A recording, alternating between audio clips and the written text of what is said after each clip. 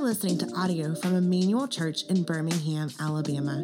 For more resources like this one, go to emmanuelbirmingham.com. Our text this morning comes from 1 Corinthians chapter 1, verses 10 through 16. And it reads this way: I appeal to you, brothers, by the name of the Lord Jesus Christ, that all of you agree, and that there be no divisions among you, but that you be united in the same mind and the same judgment. For it has been reported to me by Chloe's people that there is quarreling among you, my brothers. What I mean is that each of you says, I follow Paul, or I follow Apollos, or I follow Cephas, or I follow Christ. Is Christ divided? Was Paul crucified for you, or were you baptized in the name of Paul? I thank God that I baptized none of you except for Crispus and Gaius, so that no one may say that you were baptized in my name. I did baptize also the household of Stephanas. Beyond that, I do not know whether I baptized anyone else. For Christ did not send me to baptize, but to preach the gospel, and not with words of eloquent wisdom, lest the cross of Christ be emptied of its power. This is the word of the Lord. Good morning, church. For those of you who are wondering, thanks, bro. Sorry, I didn't want that to drop. No, it's cool.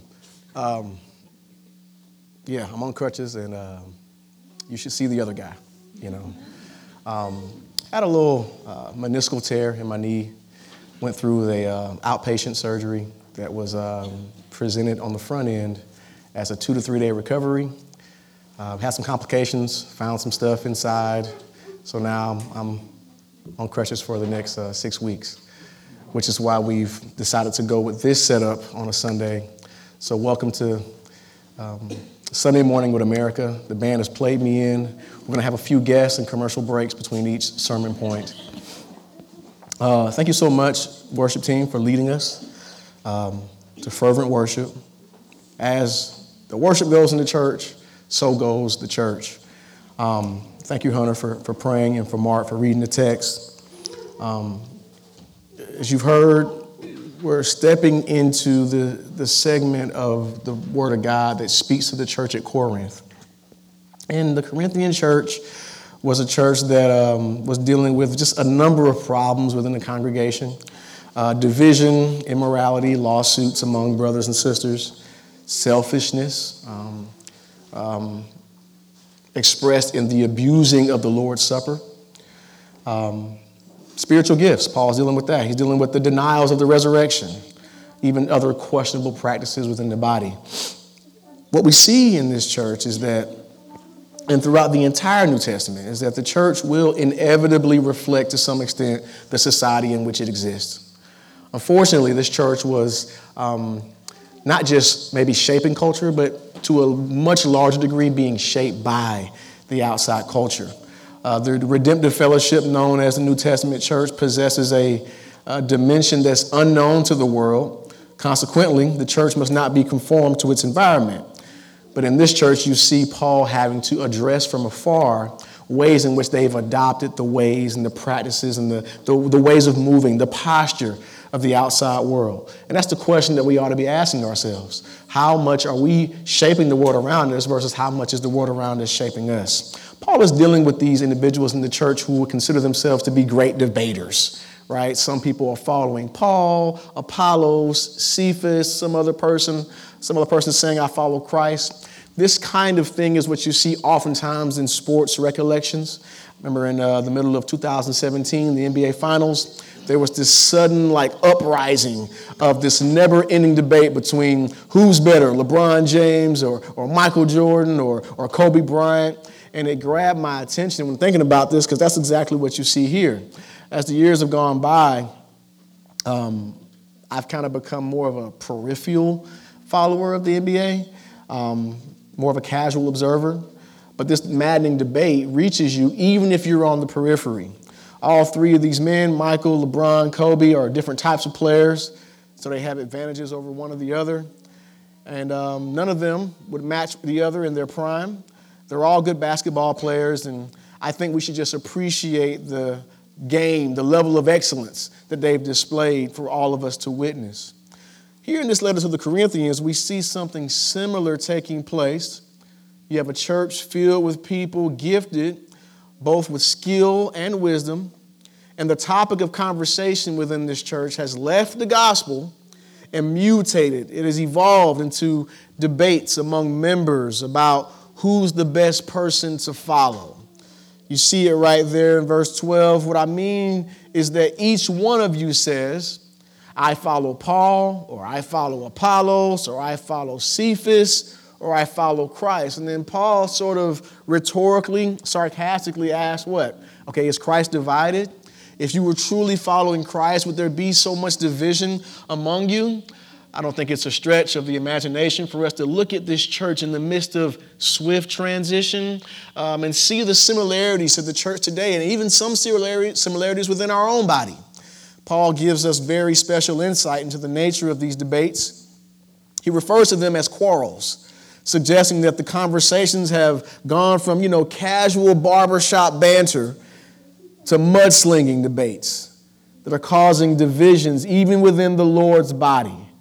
These arguments over who is the best and who is my favorite were full of such vitriol that people in the same church started deeply disliking one another and forming cliques and rivalries, right?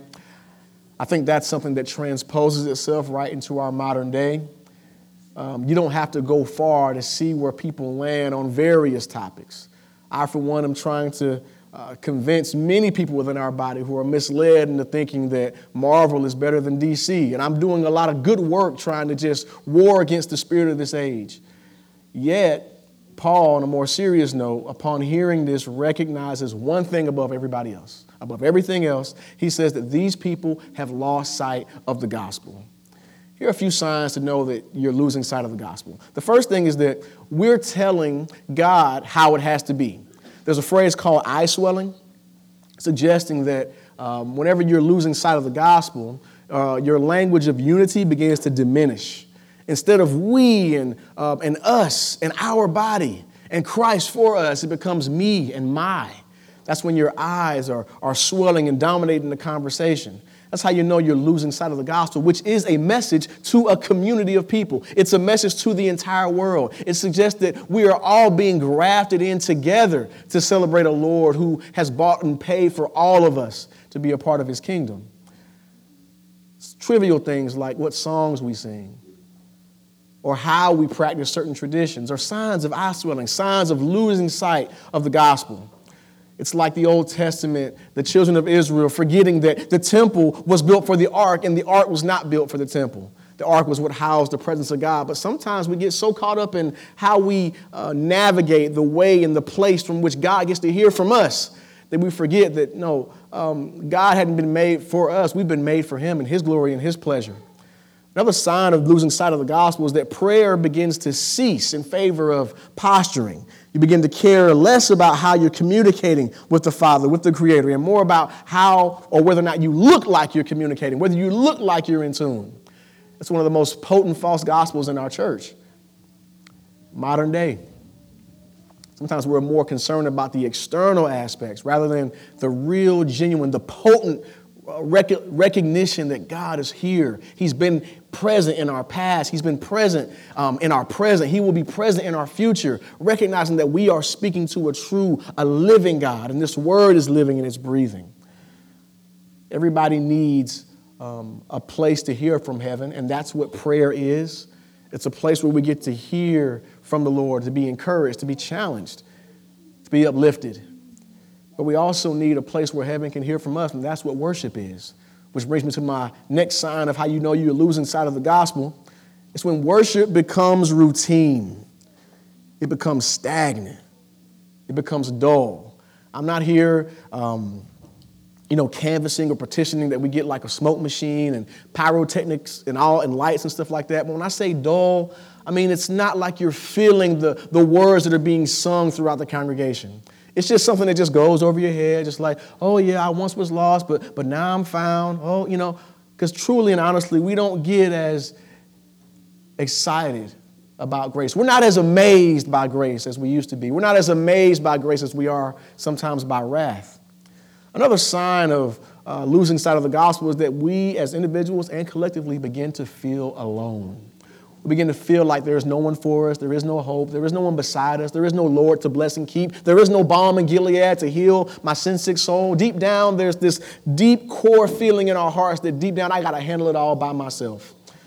I can confess that through this last week, having to rely on crutches and the help of another person to do just the simplest tasks has really exposed some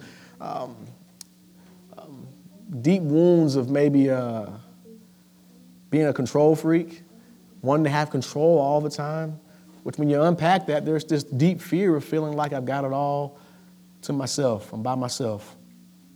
Howard Thurman, the genius scholar, says it this way, that all people need to have a sense of God, a sense of history, and a sense of self. And he frames it in this sort of upside-down triangle that suggests that they all emanate from, they connect to one another. They all feed into one another.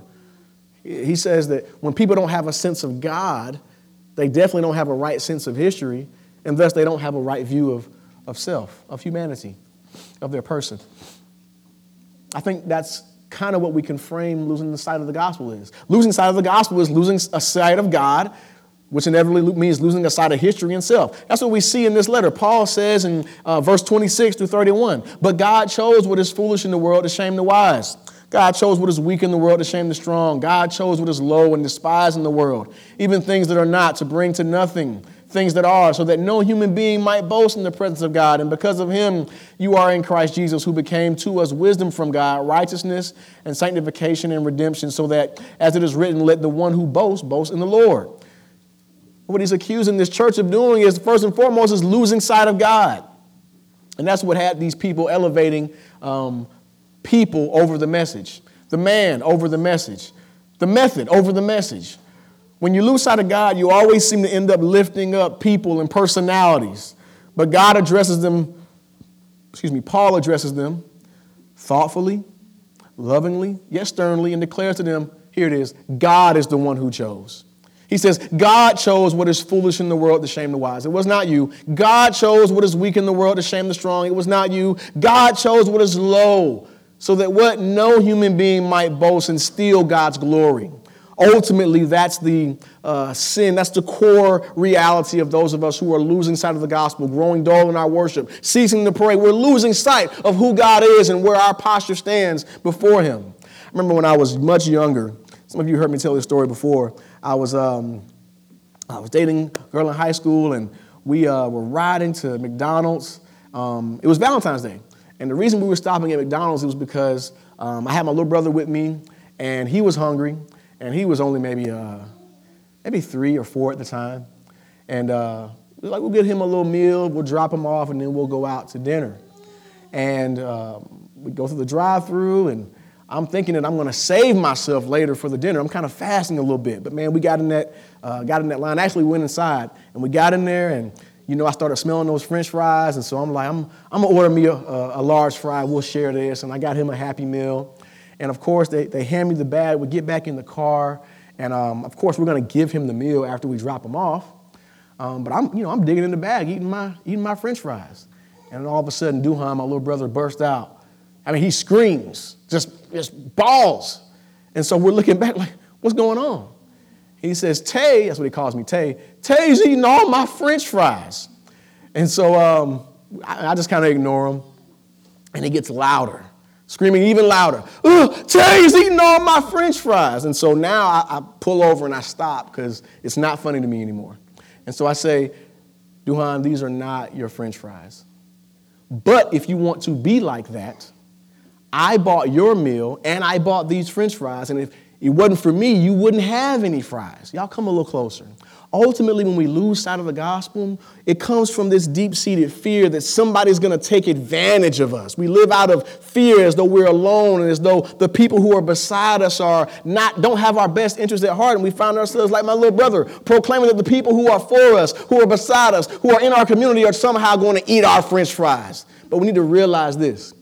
If it wasn't for the grace of God, we wouldn't even have no fries to complain about. But yet and still, we're not as amazed by grace as we are by wrath.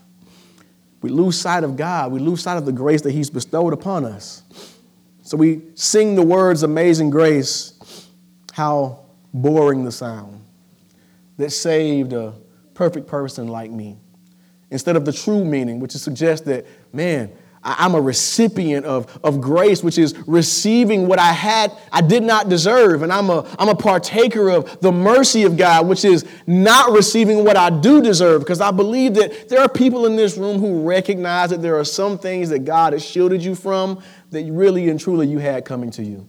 That's the essence of mercy. That's what mercy really is. Not receiving your just due, what you do deserve. And thus, the church at Corinth ultimately lose sight of the gospel, which means they lost sight of God. But the second thing was they lost sight of history. That's a direct result of losing sight of God. These people, they wasn't thinking about God, which is why they forgot about how bad off they were before the Lord stepped in. See, when you forget where you come from, you end up not having a sense of where you are or where you're going. Paul says, consider your calling, brothers. Not many of you were wise according to worldly standards. Not many were powerful. And not many were of noble birth. This is why the rehearsing of history is important. This is why it directly affects our worship and the fervency, because it gives us an accurate sense of the God and an accurate sense of self. And some people have a sense of God, but it's just not accurate. So their view on history is just not accurate. Ultimately, when we come in and we proclaim the worth of God, we're pulling back, we're looking back, we're connecting the present and looking back into the past, saying there was a God there who has brought us from a mighty long way. But ultimately, in our sort of selfish and sort of individualistic framework of church and Christianity and religion, everything's about the present. We don't have no patience for songs that come from the past, traditions that come from the past. We look back with disdain on the things that the people who came before us, who passed this faith down to us. We look with disdain upon that, not recognizing that it was the Lord who saw fit, even in the past, working there to bring us to the present. It's why some of our worship styles and fervency in our worship, it varies from congregation to congregation and culture to culture, because there are cultures that exist and have existed before who have a very keen sense that, man, it's God who has brought us from a mighty long way. As worship goes, so goes the church. So I just want to remind my brothers and sisters today that losing sight of God means not losing sight of God also means not losing sight of how God has worked in our past to bring us to the present. When we hold up those 66 books, when we read from the Bible, what we're really doing is we're rehearsing history. We're saying that our faith is not just this thing that just came out ex nihilo, just out of nothing. No, it's connected to people who have come before us. It's anthropological. It's a study of how the human condition needs something to worship. There's a God-sized hole within all of us. We all need something to follow. And there are people who came before us who were humble enough or wise enough or smart enough to just say, you know what? I don't know what's best. I'm going to lift up my hand and lift up my eyes to the hills which cometh my help coming from the Lord, the maker of heaven and earth. It's a posture of someone who is a creature, recognizing that God has created us all. He is the Lord, and he's reconciling the entire cosmos to himself, and we're just participants. But when you lose sight of God, you lose sight of the God who's been working throughout history before you and I were even thought about to bring us up to this point. And so you can't connect the past with the present in the gospel if you don't have a sense of the future. So this proto-evangelium, right, the proclamation of the gospel in Genesis chapter 3, it ends all the way in consummation in the future. So when we ask about what is the gospel, it's not just the coming, the birth, the life, and the death and resurrection of Jesus Christ. It begins all the way in Genesis and ends in the consummation in Revelation. For that's how Jesus presides. That's where Jesus presides over. He reigns supreme over the entire cosmos, which includes its history, its present, and its future. That's what we worship. It's who we worship. The Christ who is sovereign over all things. Losing sight of God and losing sight of history leads people all the way out to the left side, all the way out to the right side, down rabbit trails. That's why I've battled oftentimes in the place where I come from, trying to convince people that Christianity is not just the white man's religion. That's an inaccurate sense of God due to a lack of what? Rehearsing history. And others have that sense of self, but it's not accurate. Interestingly enough, we rarely are as amazed by grace as we are by wrath. It's why we lose sight of the God who's been working in history to bring us to where we are. Isaiah chapter 6, verse 5. Isaiah says, "Woe is me. I am lost. I'm a man of unclean lips, and I dwell in the midst of a people of unclean lips. For my eyes have seen the King, the Lord of hosts." This is a man who has seen God. In the year that King Uzziah died, I saw the Lord and immediately had a better sense of who he was. Woe is me. I am lost. I'm a man of unclean lips. That's the posture that we come and we bring into prayer and worship and service. That's an accurate view of self that came from an accurate view of God. Typically, the reason some of us are so dull and, rudimentary and routine when it comes to worship is because we forgot how God has been present in our history to bring us to where we are today. The reason those people in my community think that Christianity has been co-opted and it comes from some truncated version of supremacy on a racial hierarchy is because they don't know church history. They don't know that Tertullian and Athanasius and Augustine were men from Africa talking about the Holy Trinity before your Jonathan Edwards was even thought about. It is in this Northern African history that the restless and the devout Christians found some of the earliest origins proclaiming some of the core truths that we believe. God the Father, God the Son, and God the Holy Spirit, 3 in 1. Yet Christianity becomes a truncated religion when people forget that the same God that brought people through World War I and World War II and slavery and Jim Crow and Reconstruction and segregation and the Civil Rights era, it's the same God who brings us through the challenges that we face today, whether it be COVID or unrest or uncertainty. When things seem desperate, when things seem decrepit and broken, when you don't really see the way forward, I encourage you to look back on how God has been present in the past.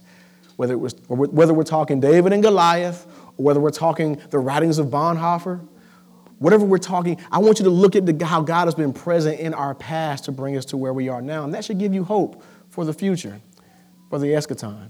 It's why we sing, "Stone in the road I've trod," shaped by the chastening rod. It's why we sing, "Hold to God's unchanging hand." It's why I get up here and do a sermoning hymn, "Near the cross, be my glory forever." It's an expression of faith and belief and hope for the future that came from the past and helps us remember that there is a plan that God has for us. It's saying, I have a sight of God, I have a sight of history, and I know where I stand in that long spectrum of believers. The writer of Hebrews says it like this: we run our race before a great cloud of witnesses who've come before us. Think about the Hebrews Hall of Fame. Well, we get to partake in that same legacy of Abraham and Sarah and David and Moses. Ultimately, remembering the gospel is remembering who God is, who he's been throughout history, and thus knowing who we are. My encouragement for us today as we begin this new year is that we remember that God is sovereign over all things and that he leads us and he's created us and he's Lord over all of our lives, all of our minds, all of our hearts. So we're not just losing sight over God and history, but also self. And that's what happens when you stop rehearsing history. The question remains, do you know who you are? Here's how you can answer that question.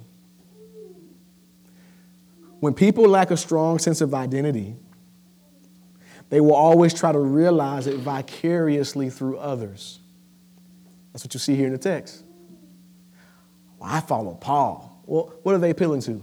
Maybe heritage, trained by Gamaliel, Hebrew of Hebrews, circumcised on the eighth day, appealing to heritage and bloodline, these earthly tertiary identifiers. Or maybe you're like the other group. I follow Apollos. What are they appealing to? Their education and their intelligence and their vernacular and their vocabulary, right? These things that you can make and you can develop in yourself. Dr. Teresa Outlaw says it like this: don't just ask God for simple things like cars, clothes, money, and success. Ask God for a hard thing. These people saying, well, I follow Apollos, they're appealing to the things that you can go out and earn your own. Education, vocabulary, prominence. But then you have another group saying, well, I follow Cephas. I follow Peter. I got a zeal for the Lord. I got a zeal so sharp, I'll cut somebody's ear off. Finding their identity in these tertiary expressions of what somebody else has done in the past, or what somebody else said on the podcast, or what somebody else has proclaimed they'll do in the future. And then you have these people saying, well, I follow Christ, thinking that they're going to separate themselves from the other three groups. And even that personal relationship can be a pitfall. Sometimes we can personalize our relationship right out of community within the body.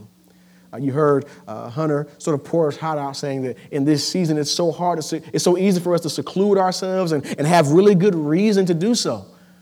And yet, the Spirit of Christ brings us into a unity that works to connect with one another through hardship and through life circumstances.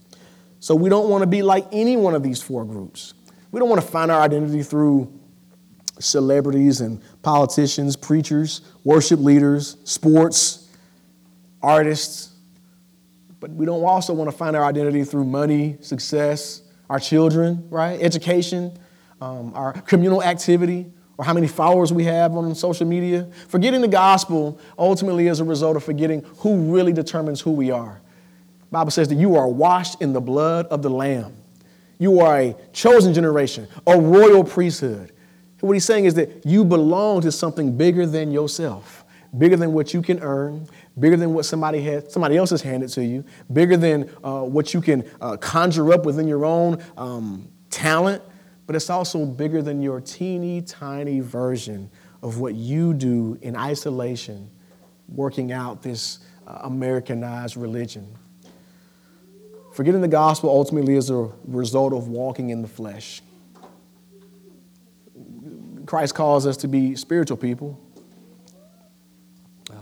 1 Corinthians chapter 2 says it this way, no eye has seen, nor ear heard, nor has it entered into the heart of man. Man hadn't even imagined what God has prepared for those who love him. He's quoting a passage in the Old Testament. These things God has revealed through us and through the Spirit. For the Spirit searches everything, even the depths of God. For who knows what a person's thoughts are except the spirit of that person which is in him. The natural person does not accept the things of the Spirit of God, for they are folly to him. He is not able to understand them because they are spiritually discerned. The Spirit teaches us and it leads us into all truth. Ultimately, in order to remember the gospel rightly, we've got to be heeding the third person of the Trinity, the Spirit. But more than anything, being spiritual is not being spooky. It's not being the person who, shows out on a Sunday morning in a mic. Being spiritual is not the person who, has calluses on their knees because every time you see them, they're praying so much. More than anything, because the Spirit is a teacher, being spiritual is being teachable. What no eye has seen, nor ear heard, nor entered into the heart of man. These things are not measured by how many butts are in the seats. These things are measured by it's not measured by how good the music is on a Sunday. These things are not measured by what you do in your heart or how your heart is. These things are measured by how the Spirit leads. Are we a people that are Spirit-led? Are we flexible in that way? Yet there are still people trying to label what is of God with carnal measuring sticks. Ask any minister or local pastor, hey man, how you doing? Yeah, man, we baptized 16 on Sunday. I didn't ask you how many people you baptized. I asked you how you were doing. Perhaps even these redeemable things have become a source of identity. Paul says in Galatians, I say to you, walk by the Spirit and you will not gratify the lust of the flesh. People who walk in the flesh only see what's on the surface. Paul says it this way in Corinthians, I couldn't address you as spiritual people because you are carnal. The Bible says, when one says, I follow Paul, another says, I follow Apollos, are you not being merely human? He says, are you not being carnal? Ultimately, remembering the gospel is remembering God, and that his identity that he's bequeathed to us is better than anything that we can acquire through natural means. It's more valuable. It's better to only have Christ than to have all the popularity, all the zeal, all the heritage. He says to only have Christ is far better than all the things that the world can throw at you to give you identity and a sense of self-worth and a sense of acclaim. I think that ultimately my prayer for us, even as we begin this year, is that all of our activity, all of our work as a body be to remember internally and remind externally that God has come down, sent his son to die on behalf of sinners like you and me. Ultimately, we want to keep people reminded, remembering, and rejoicing in the gospel of Jesus Christ. And so in a couple weeks, we're going to have our men's prayer breakfast. And the aim of that is partly because, the ladies were just kind of kicking our butts last year with their events. Men weren't really doing a lot, But more importantly, we really want to kick this year off, keeping the main thing. And so on January 22nd at 8 o'clock, we're going to come in and we're going to pray and we're going to seek God's face seek his will for us as we move into this next year. Even as we've got so much transition going on in our body, there's maybe some uncertainty there. We want to seek the Lord and come out with clarity. We want to fellowship and seek the kingdom of God first, rather than just making every time we gather about how much fun we can have and how much we can kick it. Let's remember the gospel, and remembering that if you have the gospel, you've got the most valuable thing that just extends far beyond whatever the world can offer you. Amen, church? Let's pray.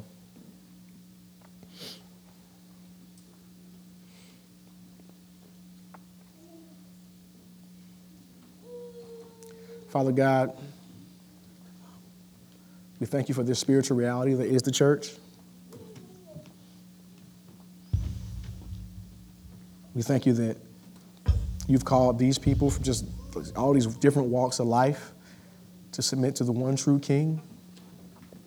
And though we are, like sheep, often led astray by the many things that call us and distract us, we thank you for a place where we can hear from you and be reminded to come back into the fold, to the one true shepherd who leads our lives and who gives his life up for the sheep. Father God, help us to remember. Help us to remember who you've been throughout history.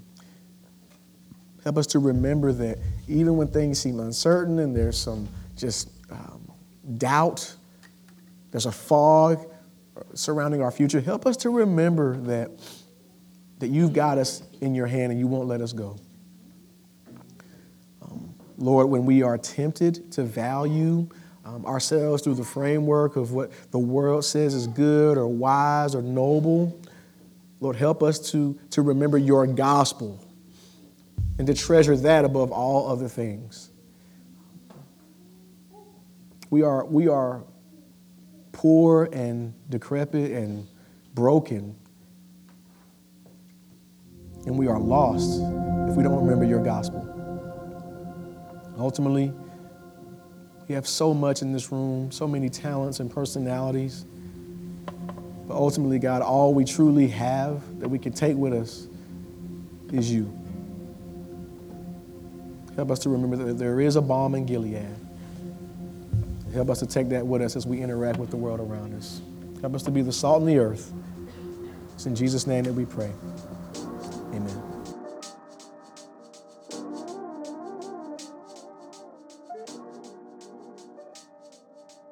This has been a sermon from Emmanuel Church. To learn more about Emmanuel or to give, go to emmanuelwithani.birmingham.com.